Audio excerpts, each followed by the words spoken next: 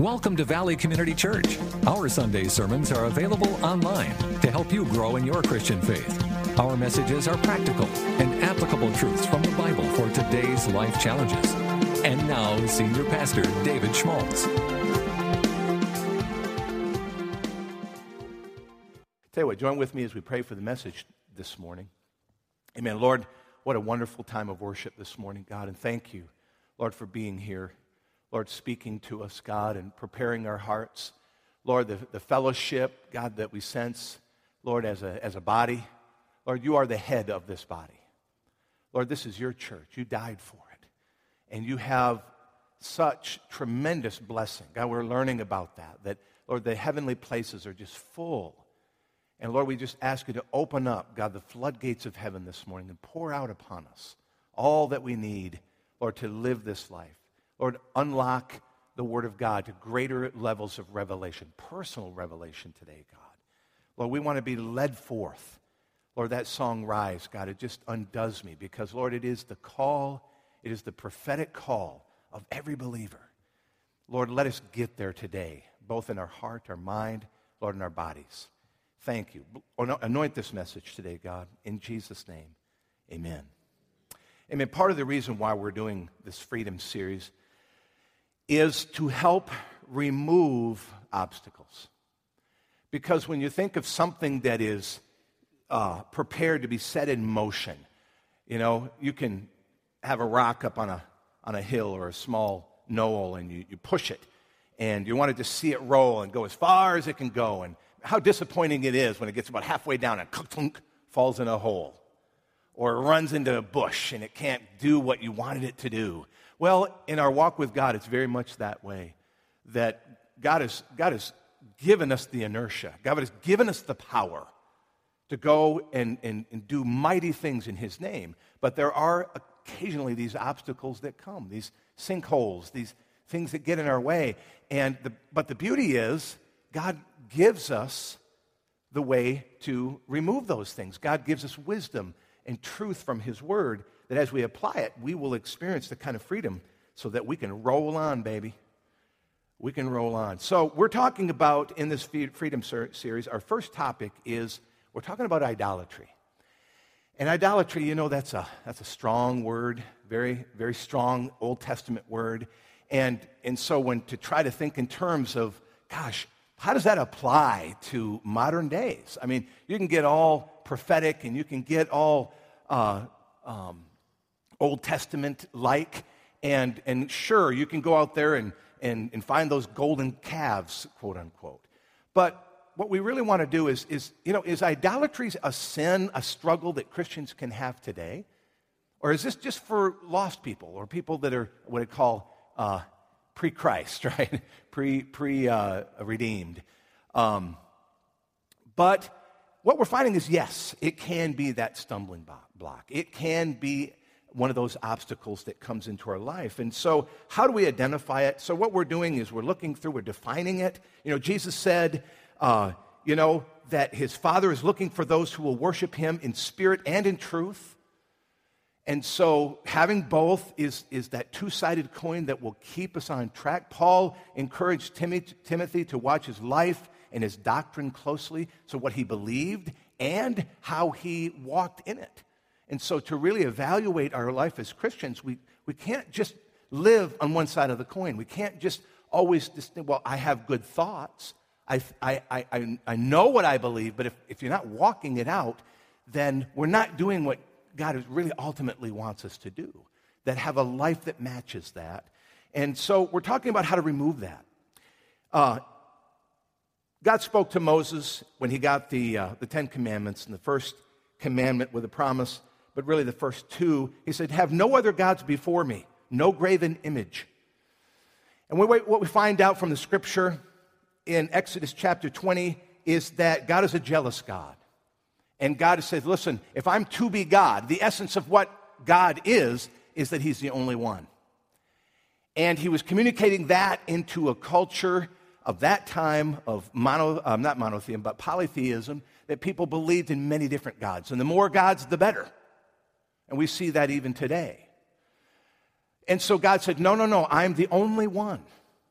And, of course, what a rain on their parade to say, listen, you've been worshiping rocks and stones and the skies and animals, and I'm not there. He said, I am who I am. And he says, there'll be no graven image. There'll be nothing that represents who I am. Now, one day, he sends his son. That time comes, and he says, now he is the embodiment of who I am. So now we do have a focus point. He's not graven. He's not man-made, but he is sent by God. And so when we see this whole idea, God, in wanting our central focus to worship him with all of our heart and only him, was not lost in the Old Testament. It continues. And in other words, that we're to worship Jesus with all of our heart, our soul, mind, and strength. Worship him and him only. So what we're trying to do is look at the devil in the sense of what he is trying to do to trip up Christians, to get us to start buying into some of the lies, the ancient lies, but in a modern context. And that's where we have to really, really dig in. And God encourages us to dig in. So last week we talked about what idolatry is, and that is, in a modern sense, it's anything that comes in front of God. Anything that we attribute our time, our emotion, our passion, what the focus of our soul, our mind, our will, our emotions. Anything, now, and that's not to say that we can't be passionate about things, okay? I mean, if you want to sit down and talk about the World Series, oh, man, I love talking baseball. And, man, that how it ended last night and all that. Any of those guys that watched it on a technicality? I love talking about football. I love talking about hunting. I like talking about so many different things. But you know what? They're not the only passion of my life. As a matter of fact, they are the shadow. They're minuscule in the light of who Jesus Christ is for me, and what he's done in my life, and what he will continue to do in my life. And so when something interrupts that, something gets in the way, something comes in and steals our time. I mean, we can feel it emotionally when a wife comes to her husband and says, listen, I feel like I'm being taken for granted. The time that I want from you is being taken by something else. And so we can emotionally identify with that. We can begin to feel that, the focus. And to just say, guys, how many times have you tried this? Honey, I love you. And when that changes, I'll let you know. It doesn't work. She'd be like, no. Not going to work. God feels exactly the same way. When God is not demanding, but he's worthy. And there's so many marriage illustrations that we're the bride of Christ, right? And he's a jealous groom, and he wants us to be devoted. Jesus used that illustration over and over again. He said, man, I'm going away, and I'm coming back for you, just like the groom goes away and prepares that place, for the Jewish wedding. He said, and you're never going to know the day nor the hour, but the trumpet will sound. All that was just based on how the Jewish wedding worked. And he's coming back. And he said, I want to find you looking up. I don't want to find you involved and given to other things so that you don't even know I'm going to come. You're not even waiting for me. You're so involved and engaged in other things that it's just like, Jesus, just hold on. I got to sink this putt. Or, man, I got a buck in the crosshairs. Lord, can you just wait? No, I know that's kind of funny. I'm just playing here. But what I'm talking about is what's going on in here. And that day-to-day sense of connection and knowing it. See, idolatry is what replaces that. And we know in the Bible that God despised it, and if it's despised, then there really is kind of a curse on it. And what can happen ultimately is that we try to use other things to fill that wonderful hole that's been placed that only God can fill. Because what will happen is, and if you've lived any amount of time, that we all get attracted by things that might give us a little excitement, that new car smell of life, that gets inside us, and we get inspired.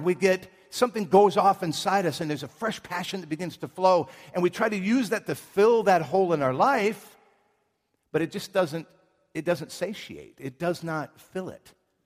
And before long, it begins to get old and worn out, cracked and used, and we feel drained by it. And that's not what it's supposed to do.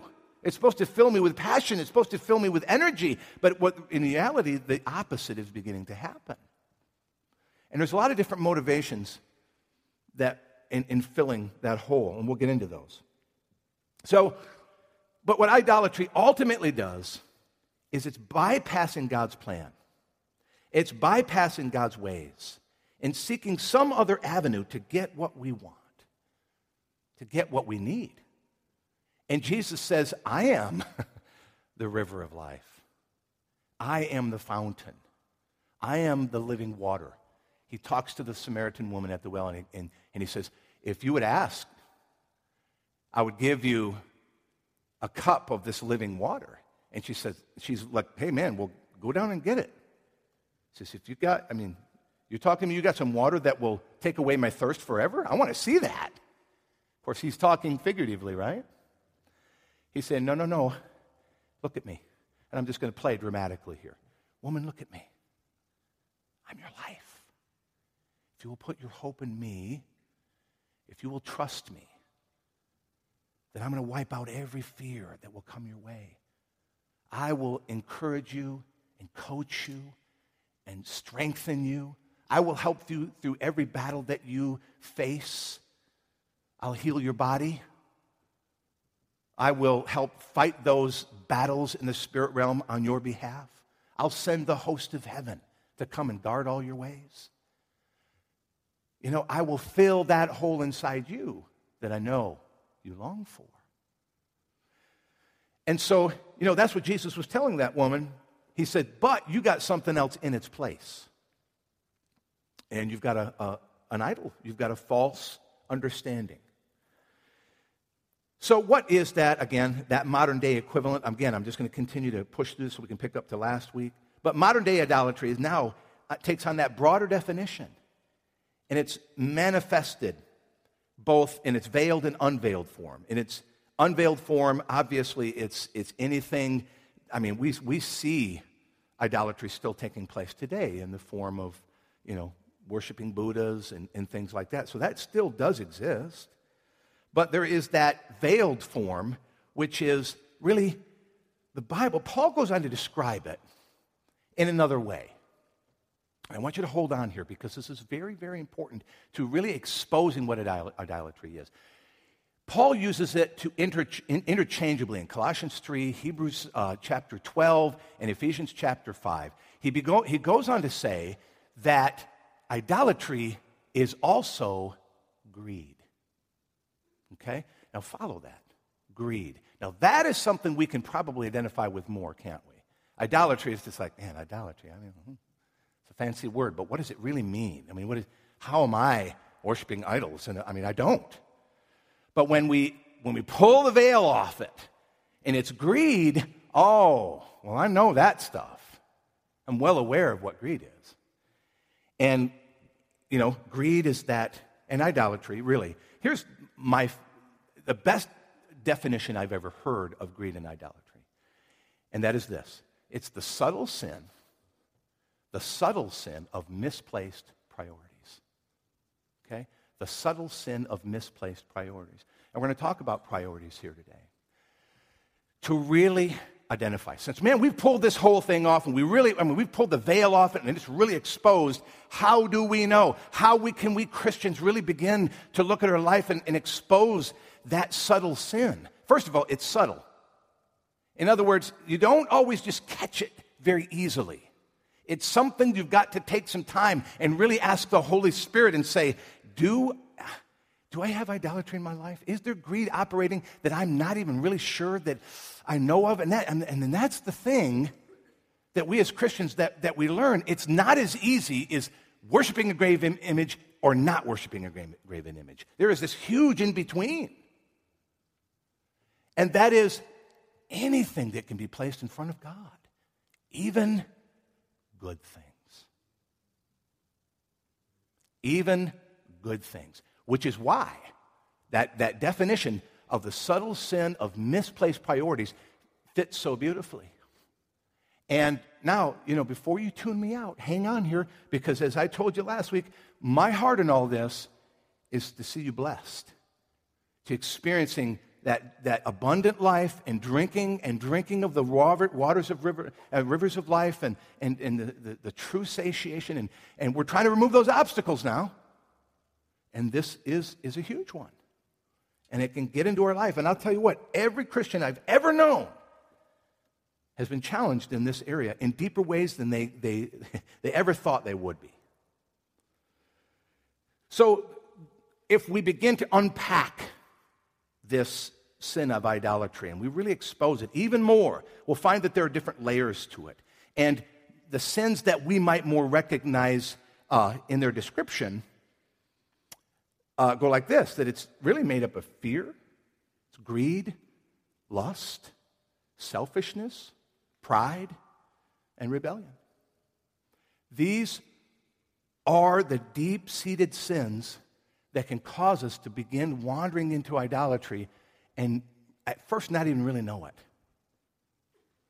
And so when we've given into fear, because see, and let me just real quickly to show you how fear is idolatry. You say, man, David, that's a big jump. Well, it's really easy to expose right now. Why would we fear anything when we know that God is on the throne? Why would we give in to fear in any way, shape, or form when I know that He is my Lord? He is my Savior. He owns my life. My times are in His hands. Whether I live a long time or whether I live a short time or whether I have, and I'm not talking about fatalism, but I'm talking about just saying, man, I'm in His hands. What do I have to fear? And Jesus, see, He exposed it. He says, why do you run around like the pagans? He said, they worry about where they're going to get their food. They worry about where they're going to get their drink. They worry about what they're going to wear. He says, I tell you, do not worry about any of that. He says, because if you trust me, then I will be God. You see, what we're doing here is we're refining this thing, because there's so many people say, I believe in God, but they don't trust Him. Believe and trust, huge difference, right? It's like that trust thing that they do when you fall back. If I got back here, and I need about 10 guys to catch me, but anyway, if I fell back, I'd want more like 20, but anyway. But if I fell back, I'd have to trust those guys to catch me. Not just Randy. I love Randy, but I don't know, bud. Yeah, Randy's like, help. Yeah, it's good. But see, there's the difference, right? Oh, man, I believe those guys can catch me. Prove it. Huh? Really? It's one thing to say you trust God. It's another one entirely to trust Him. And I'll just throw in a money reference. Do we trust God with our money? Do we? Do we really? And Jesus brought it up so many times. It is such an exposing right out there, doesn't it? It just really nails us to the wall. Do you trust me with your finances? Yes, sir, I trust you. Man, you are Jehovah, Jireh, Jehovah Jireh, if you've heard the song.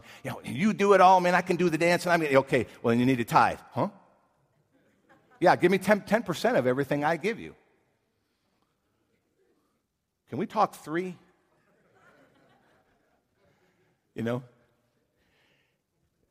So do you see how tithing puts the kibosh on the difference between belief and true trust?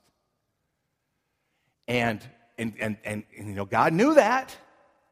Absolutely. That's why he really taught His people out in the desert. He said, listen, you're going to follow me, and I want to teach you to follow me implicitly. And so we're going to go through, live in the desert 101. And so in our lives, we need to do the same thing. Lust at its core is greed gone wild. And, lust is not just, sexual, but it can be lust over stuff. It can be, lust goes on many different levels. But, as bad as we all think lust is, really at its core, it's idolatry. Because it's ultimately not trusting God to meet our deepest needs. To not meet those needs, or to be able to get those passions inside us. You know, addictions for the most part, all they are is self-medication. That's what they really are. Addictions are just me having issues inside of trust.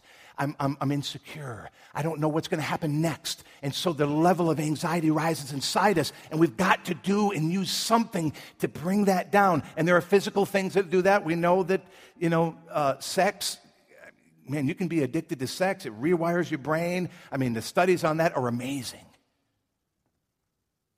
And used in its proper context, it's a wonderful gift given by God. But used out of context, that's what it can become. Replacing, jumping ahead of God. See how they connect? I am using something that is good out of its proper context to fill a need that God wants to fill in a different way. And so a lot of times addiction just comes back to, can I just walk in the peace and trust in that peace? You know, because we live in a culture where the stress is way up there, where the anxiety is way up there, and we live in it and we're constantly looking. And so, you know, our culture is full of people who are just trying to fill those places, just, you know. And another, when we talk about pride, I mean, let's move on to that one. Pride, of course, that's the ultimate and original sin of Satan, and it's really the core sin of all sin. But when we think of it in our own lives, what we look for is we look for an identification that does not include God.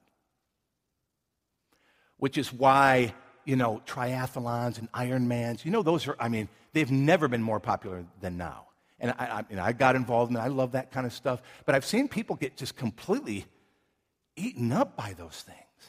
Because it meets what? A deep need to feel what? Special. To feel big. To feel powerful. To feel, you know, important. And man, I tell you what, this culture of ours is addicted to importance.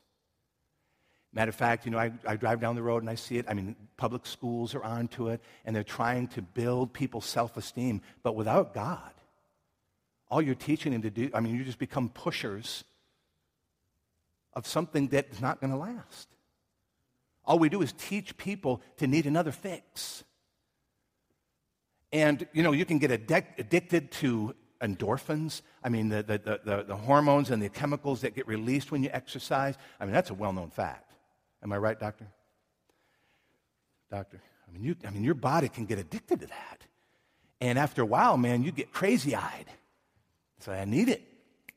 Well, that's a whole thing. I'm not a doctor, but I'll tell you, it taps into that real need inside all of us to want to be special. But God says, you already are. God says, you don't have to do anything to earn that from me. And whose opinion matters most anyway? I mean, do you have to be on the cover of a magazine for you to finally get it? Do you have to be mentioned in a news article? Do you have to publish? Do you have to do anything for you to finally say, I've arrived? When God says, you know what? I choose from the things that nobody else would choose, and I make you special in my eyes. I give you everything. I give you my power. I give you my authority, and I give you the exousia, the right to use my power in Jesus' name. Now, can I ask you a question? Isn't that enough? Should be. But it's, you know, in our culture, it's not. So how does that adultery ultimately affect us? Well, it does as Christians. And as any sin, we do suffer the effects of it. And what it will do is it brings and calls in Matthew 18, it makes it really clear that God says, listen, if you're going to try this in a way apart from me, then I can't protect you when you go out. Like if I tell my son, listen, or my children, listen, in my home and in our yard I can protect you. But the moment you step out of my yard and I don't know that you have done it, I can no longer protect you. You can get run, it's over. I can't protect you. And I give them, rules that will protect them. Because why? I love them. Don't do this, don't do that. Don't put your finger in that electrical socket. You'll have a surprise. Don't do that. And how many of our children, they got to test it out, right? And how many times we do that? And all we are is just big kids. This is 30 years of counseling talking. All we are is professional children. Yeah, professional. We're really good at it. We shine it up. We get it all sounding, smelling really good. But deep down inside, we're just a little kid that says, no, I want to do this my way. Until, oh man, did you figure that one out? That hurts. That hurts your marriage. That hurts your life. That hurts your soul. Yeah, I got it. Well, one of the ways, folks, that we can really begin to just chop down those poles of worship, those Baals, those things that would come into our life and try to replace God is by getting our priorities right. So if we're going to move in the direction of real freedom, we got to identify and look at our priorities. That's a great way to start. In other words, examine your life. And that's exactly what David did in Psalm 139. He just said, Lord, search me, try me, look at my life. Because truthfully, folks, you can't, and I can't, we can't examine our own life without God. We're, as I said, professional children. Man, we know how to convince ourselves. You ever sat there for hours, and in the morning you started off with a good, solid conviction. At the end of the day, man, you were thinking something totally different. Because you were working yourself. Hey, David, you deserve this. You know what? You're right, David. You really do deserve this. Yeah. Next thing you know, you're pals. You got it all figured out. You and you. So man, we need the Holy Spirit. We need to step in. We need him to call him in. Holy Spirit, I'm my own worst enemy. I need you to come in. I need you to be that third party and break me up. Man, I'm really running with this one, right? You stand over there. You, over there. No more talking to one another. Let me tell you what the truth is. This is what the Bible says. Do you believe it or don't you? I do believe it. In time, a lot of times we've built up a testimony, but how many of you out there that have been walking with God a long time find out that testimonies sometimes don't even hold you fast? Because I've heard people say that. Well, yeah, I know he did that for me in the past, but, this is different. How is it different? It's no different. Circumstances change. Yes, you get a little older. Yes, you get a little grumpier. Yes, all these different things can happen in your life. Yes. Yeah, maybe the music sounds different. Maybe all of that. It always is changing, but it's the same truth. And that's why God made him commandments that were to be placed on the wall. That's why God said, listen, write them on the tablets of your heart. That's why he said, wrap them around your head and on your hand. He said, listen, this is going to be something that's ageless, timeless, truth that'll affect every culture. So let's get into it. What are those priorities? It's very simple. God first. Our family second. Our ministry, what God has created us to do. I use that word ministry, but what I'd rather put in there, just so we can get past ministry, is to say your life call or your life purpose. Okay? But understand that's what we mean by ministry. We only use the word ministry because really it should take place and function in the context of the local church. But really it's your life call. It's what you've been called by God and gifted by God to do. Notice where it falls in our priority list. God first, our family second, and we can break that apart. And we should. If you're married, your wife, your husband second, your children third. You put your children, well, I'll break it down in a second. So you got ministry, your life calling, your job. Now, vocation, how do you make money? Sometimes they're the same in my case. But even then, has to be divided. Has to be carefully, surgically led by the Holy Spirit. But look where your job falls, man. You know, I used to work with a lot of GIs, and you know what? The government said, listen, military first, God, family, and anything else you want to do second. We own you. And I understand that. And what I would do is I'd teach those GIs how to worship God first, keep their family second, even though it didn't always equate to that in actual time. It's all here, isn't it? It's here. I could tell you so many stories about that, just no time. But God first, your family, your marriage, your children, your ministry, your job, your vocation, how you make money. You notice that's why Jesus said, he said, you know, don't wear out yourself to get rich. And how would anybody ever get to that place? I'll tell you how. You put it top of the list, and yeah, you're going to wear yourself out getting rich. It's just true. If you make money the focus, then guess what? Something else has to come first. But Pastor David, I live on this plane where they're all the same. It doesn't work that way. You can't possibly do it. Plus, God says, I don't want to live on any other plane. I want my plane. I want my place. My place is first, foremost, only. And then finally, hobbies. Hunting, fishing, sewing, dancing, whatever else we do. It's fun. And you know, I've told this story before. I didn't think a hobby could ever become a god until a woman came to me one time and she said, listen, my husband, man, he doesn't want to do anything else. And I said, well, what else? I mean, he's eating up with this stuff. I said, well, what is he eating up with? He goes, building models. I said, what? She goes, yes. He lives it, drinks it, eats it, sleeps it. He builds models all the time. I'm like, so I doubted her, of course. I'm just like, woman, come on. I mean, I know you got a beef. So anyway, I didn't believe her until one day I went by the house. And I walked in the garage, and I could not believe my eyes.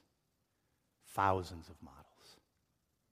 Thousands. All over the walls, hanging from the ceiling, airplanes, spaceships, you name it. Everything.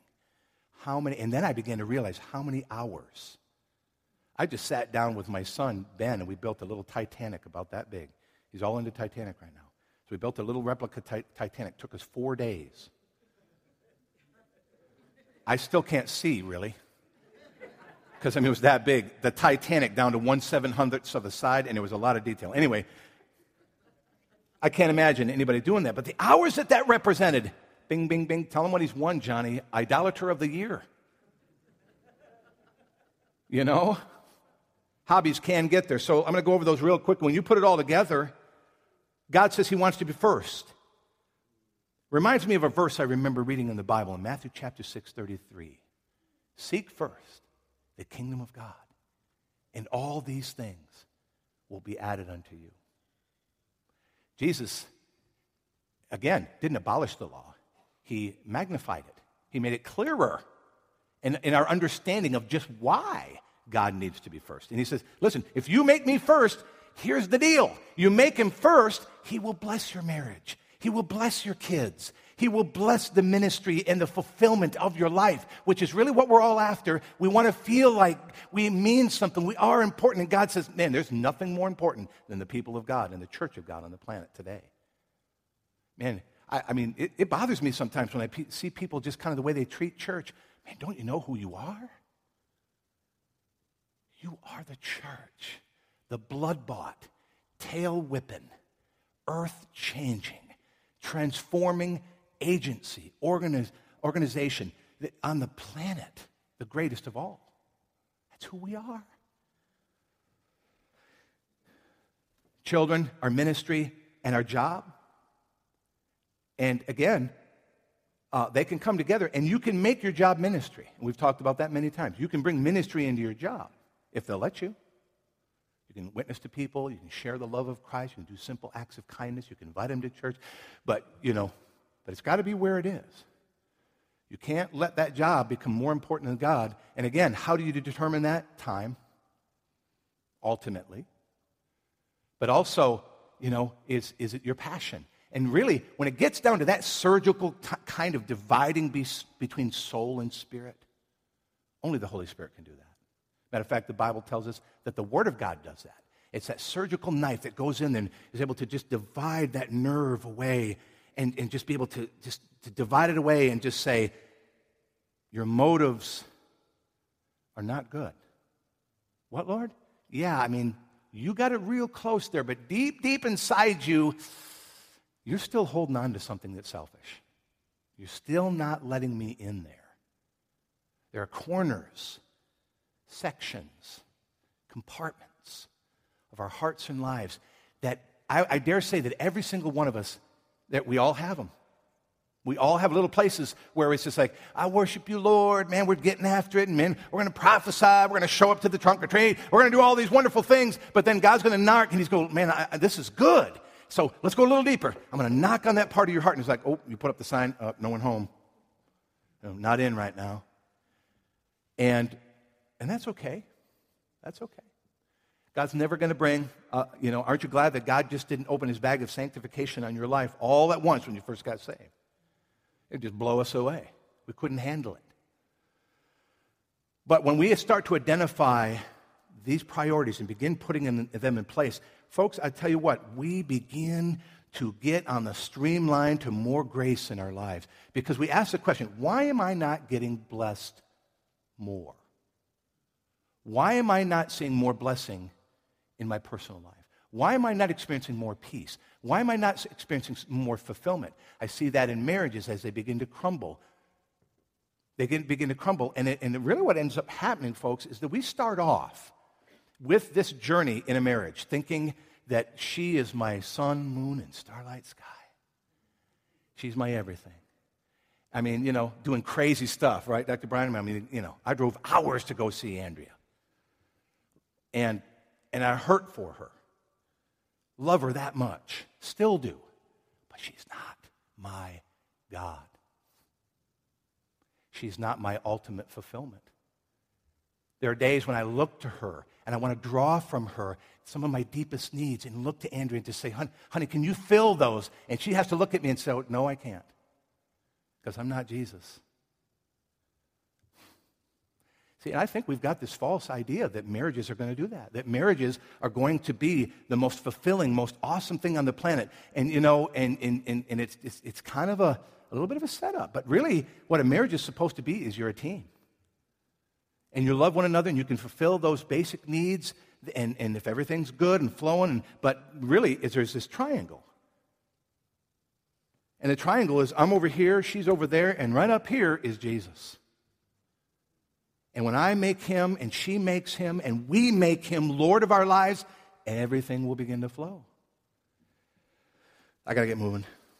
So much. Got to get those priorities right.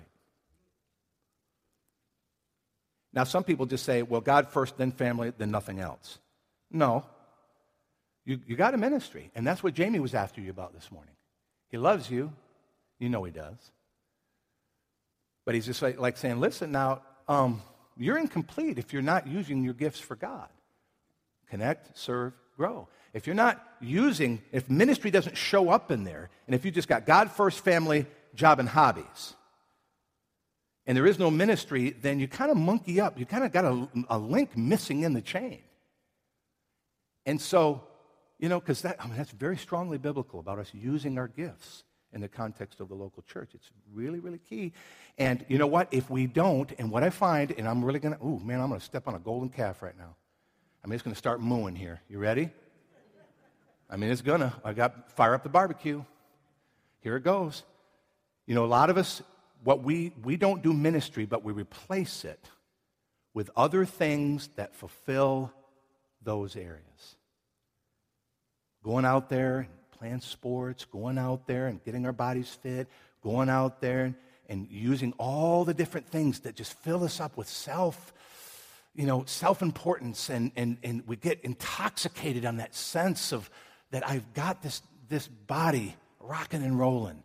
Or we even take our children. I smell the barbecue now. We take our children and we worship them. And man, I see a lot of parents do that. I knew I was out of control when Tate was 4 years old. And I pulled him off at halftime. And I pulled him over and I said, son, that kid up there that's going up, down, and scoring every time he gets the ball, that ends now. You hear me? And all the parents around him would just come backing away from me. And Tate's like, yes, sir. Well, the kid never scored anymore, but I thought, I guess I better tone this down a little bit. I mean, gee whiz, I'm a dad with a son. But I tell you what, the greatest gift I can give my son is a priority structure that will give him life. To say, because a lot of times our kids do exactly what we do, not what we say. What they do is they live by they watch our example. They're watching. My gosh, my little 3-year-old, he's like a sponge, watching everything and saying everything. How much more as they get older and they watch, and it gets more complex because now they're going, listen, Dad, I know what you said, but I'm watching what you do. And I'm going to do what you do. And if your life is committed, if you got this priority structure going on and they see it, then they're going to do it. But if they see that it's all just talk and that ministry, well, that's just something that real, Christians who get a little out of control do, son. Because, church is, it's in its place. Man. And it hurts me, hurts God. That when we see church just somewhere down there in hobbies, a relationship with God is just kind of a hobby. Just keep God, keep my soul built up, and then when things begin to deflate and my marriage is struggling, my money's going away and I'm feeling sick, I'll go back to church.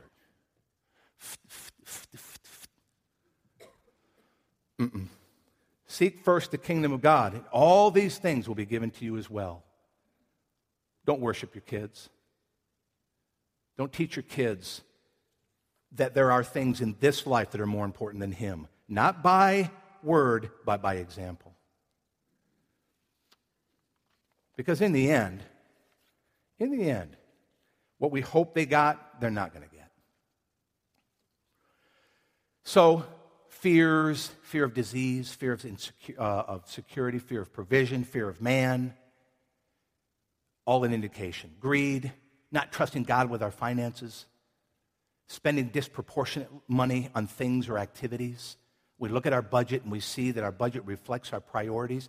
Take that priority list that God gave you and line it up. You spending 50% of your income on hobbies? Thumbs up.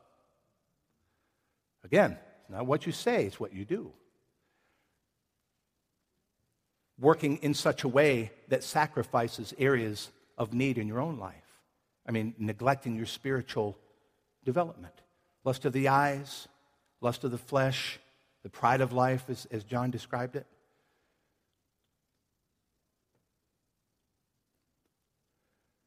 I've covered so much of this already, but just moving on. But when we think of God as sovereign and all-powerful, and we trust Him implicitly for every area of our lives, then you know what? Then He is God. So how do we gain freedom? I'm going to take the last few minutes here. How do we gain freedom? Because you know what? Gosh, it upends our life, doesn't it?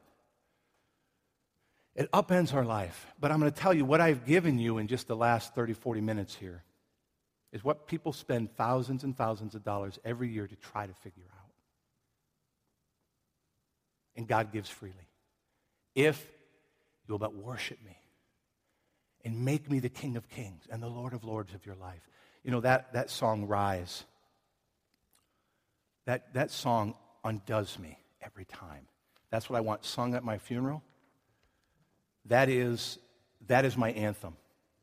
I can't listen to it without becoming a mess.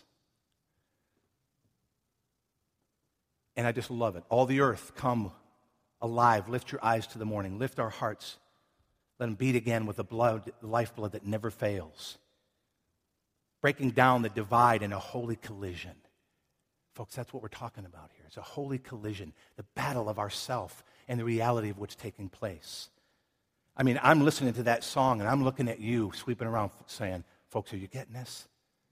Are you seeing the impact, the prophetic description of what's taking place? The divine in disguise took the cross of our sin and shame, See the lost and return, swing the doors ever wider. Hear the sound of freedom rise as our song breaks the silence, echoing the angel cry, lift us up in your holy name. When you can sing that song and you can passionately do so, then you understand who you are and what you've been called to do. If it's just another song, then you got a Bee Gees song playing in the background, and you're not looking at your wife with those starlit eyes, man. You know what I'm saying? Then you have to realize, you have to ask yourself the question, am I in love with Jesus? Or is he just a guy that I know about? Is he just a guy I've heard about?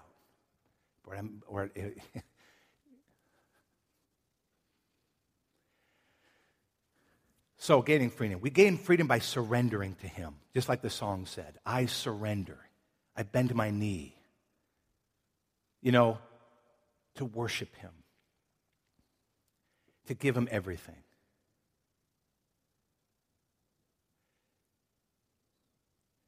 The way we get free, folks, is we've got to confess it as sin, pure and simple.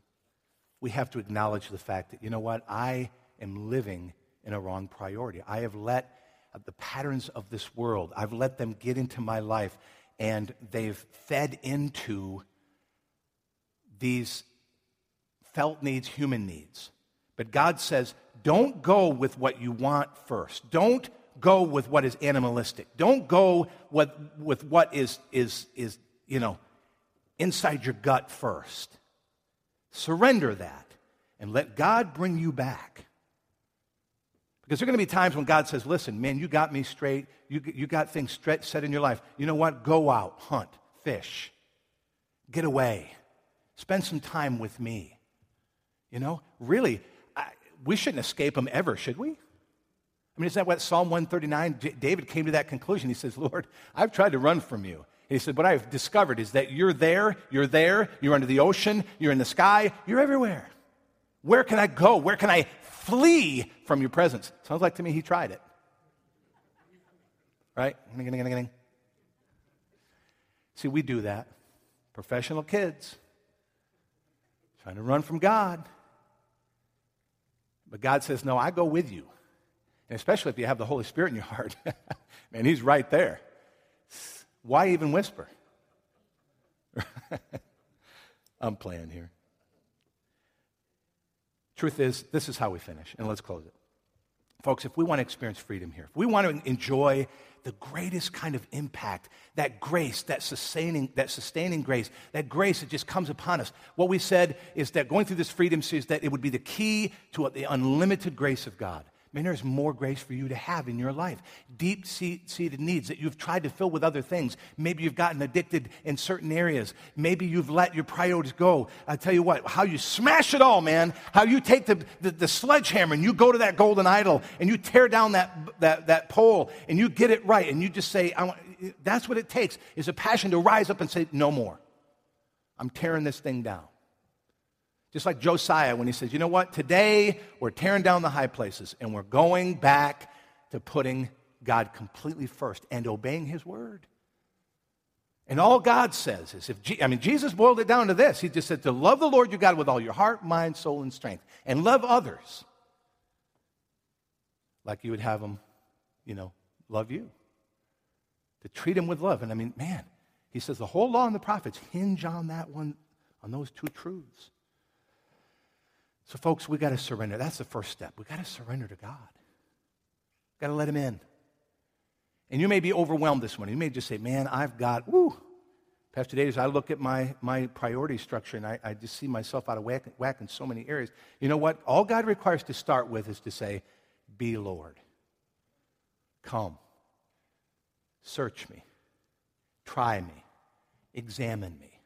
Show me where I am erring. Show me where I'm on the wrong path and lead me in the way everlasting. And this is David, who's praying, and he doesn't even have the Holy Spirit living inside him like we do.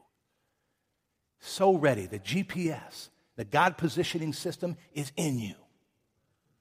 He will take you exactly where you need to go. But you got to have a heart. And that's where it starts. Amen? So let's stand up this morning. Freedom is going to get served up here. And if you're hungry, you're going to get your fill.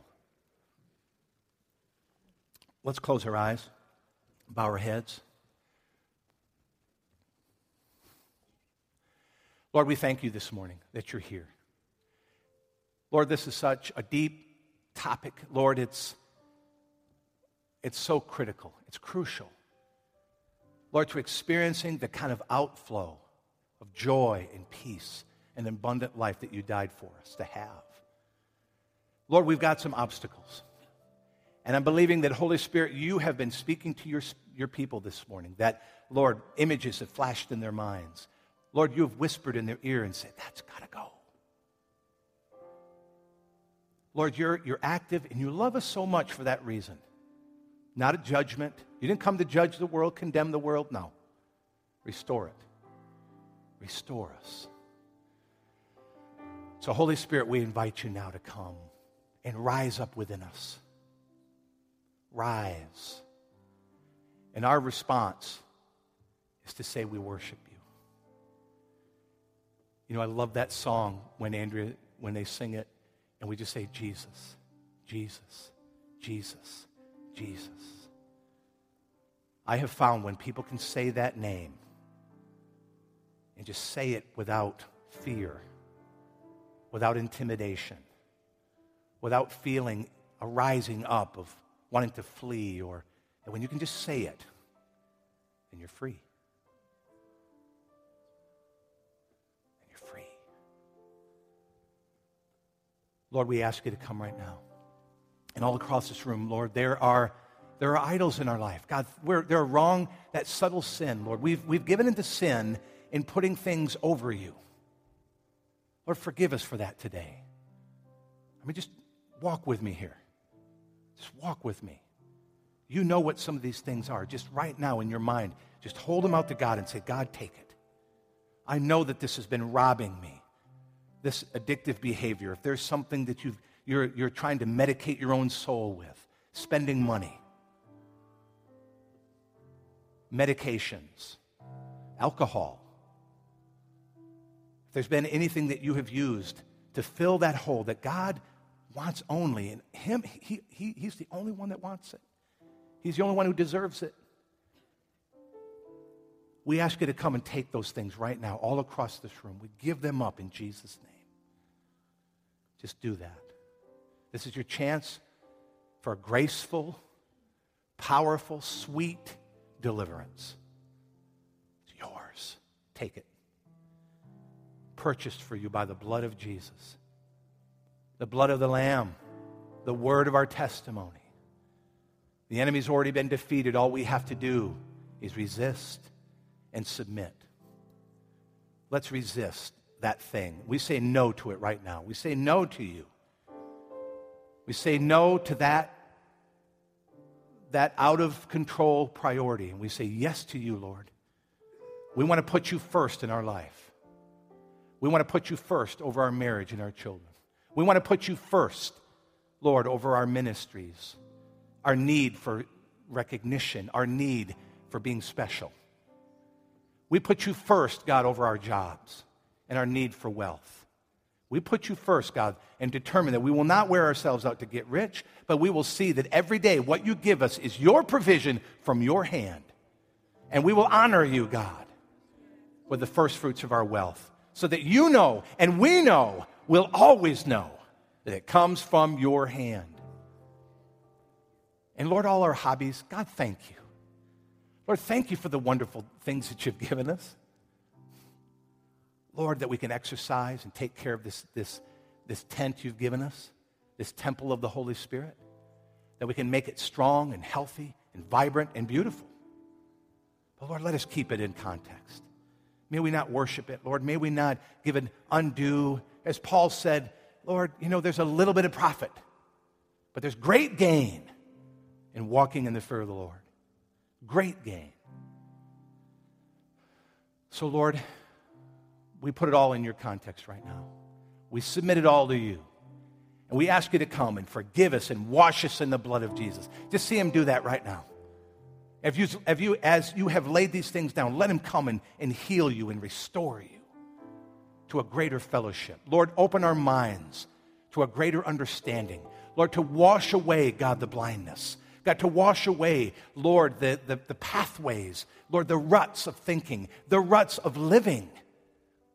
Bring the grater down and smooth it all out for us, God, so we can create new paths in you, new habits, new patterns, reading your word every day, praying and talking to you, walking with you in the coolness of the day. Lord, doing everything in the name of our Savior. Thank you, God. Thank you. In Jesus' name.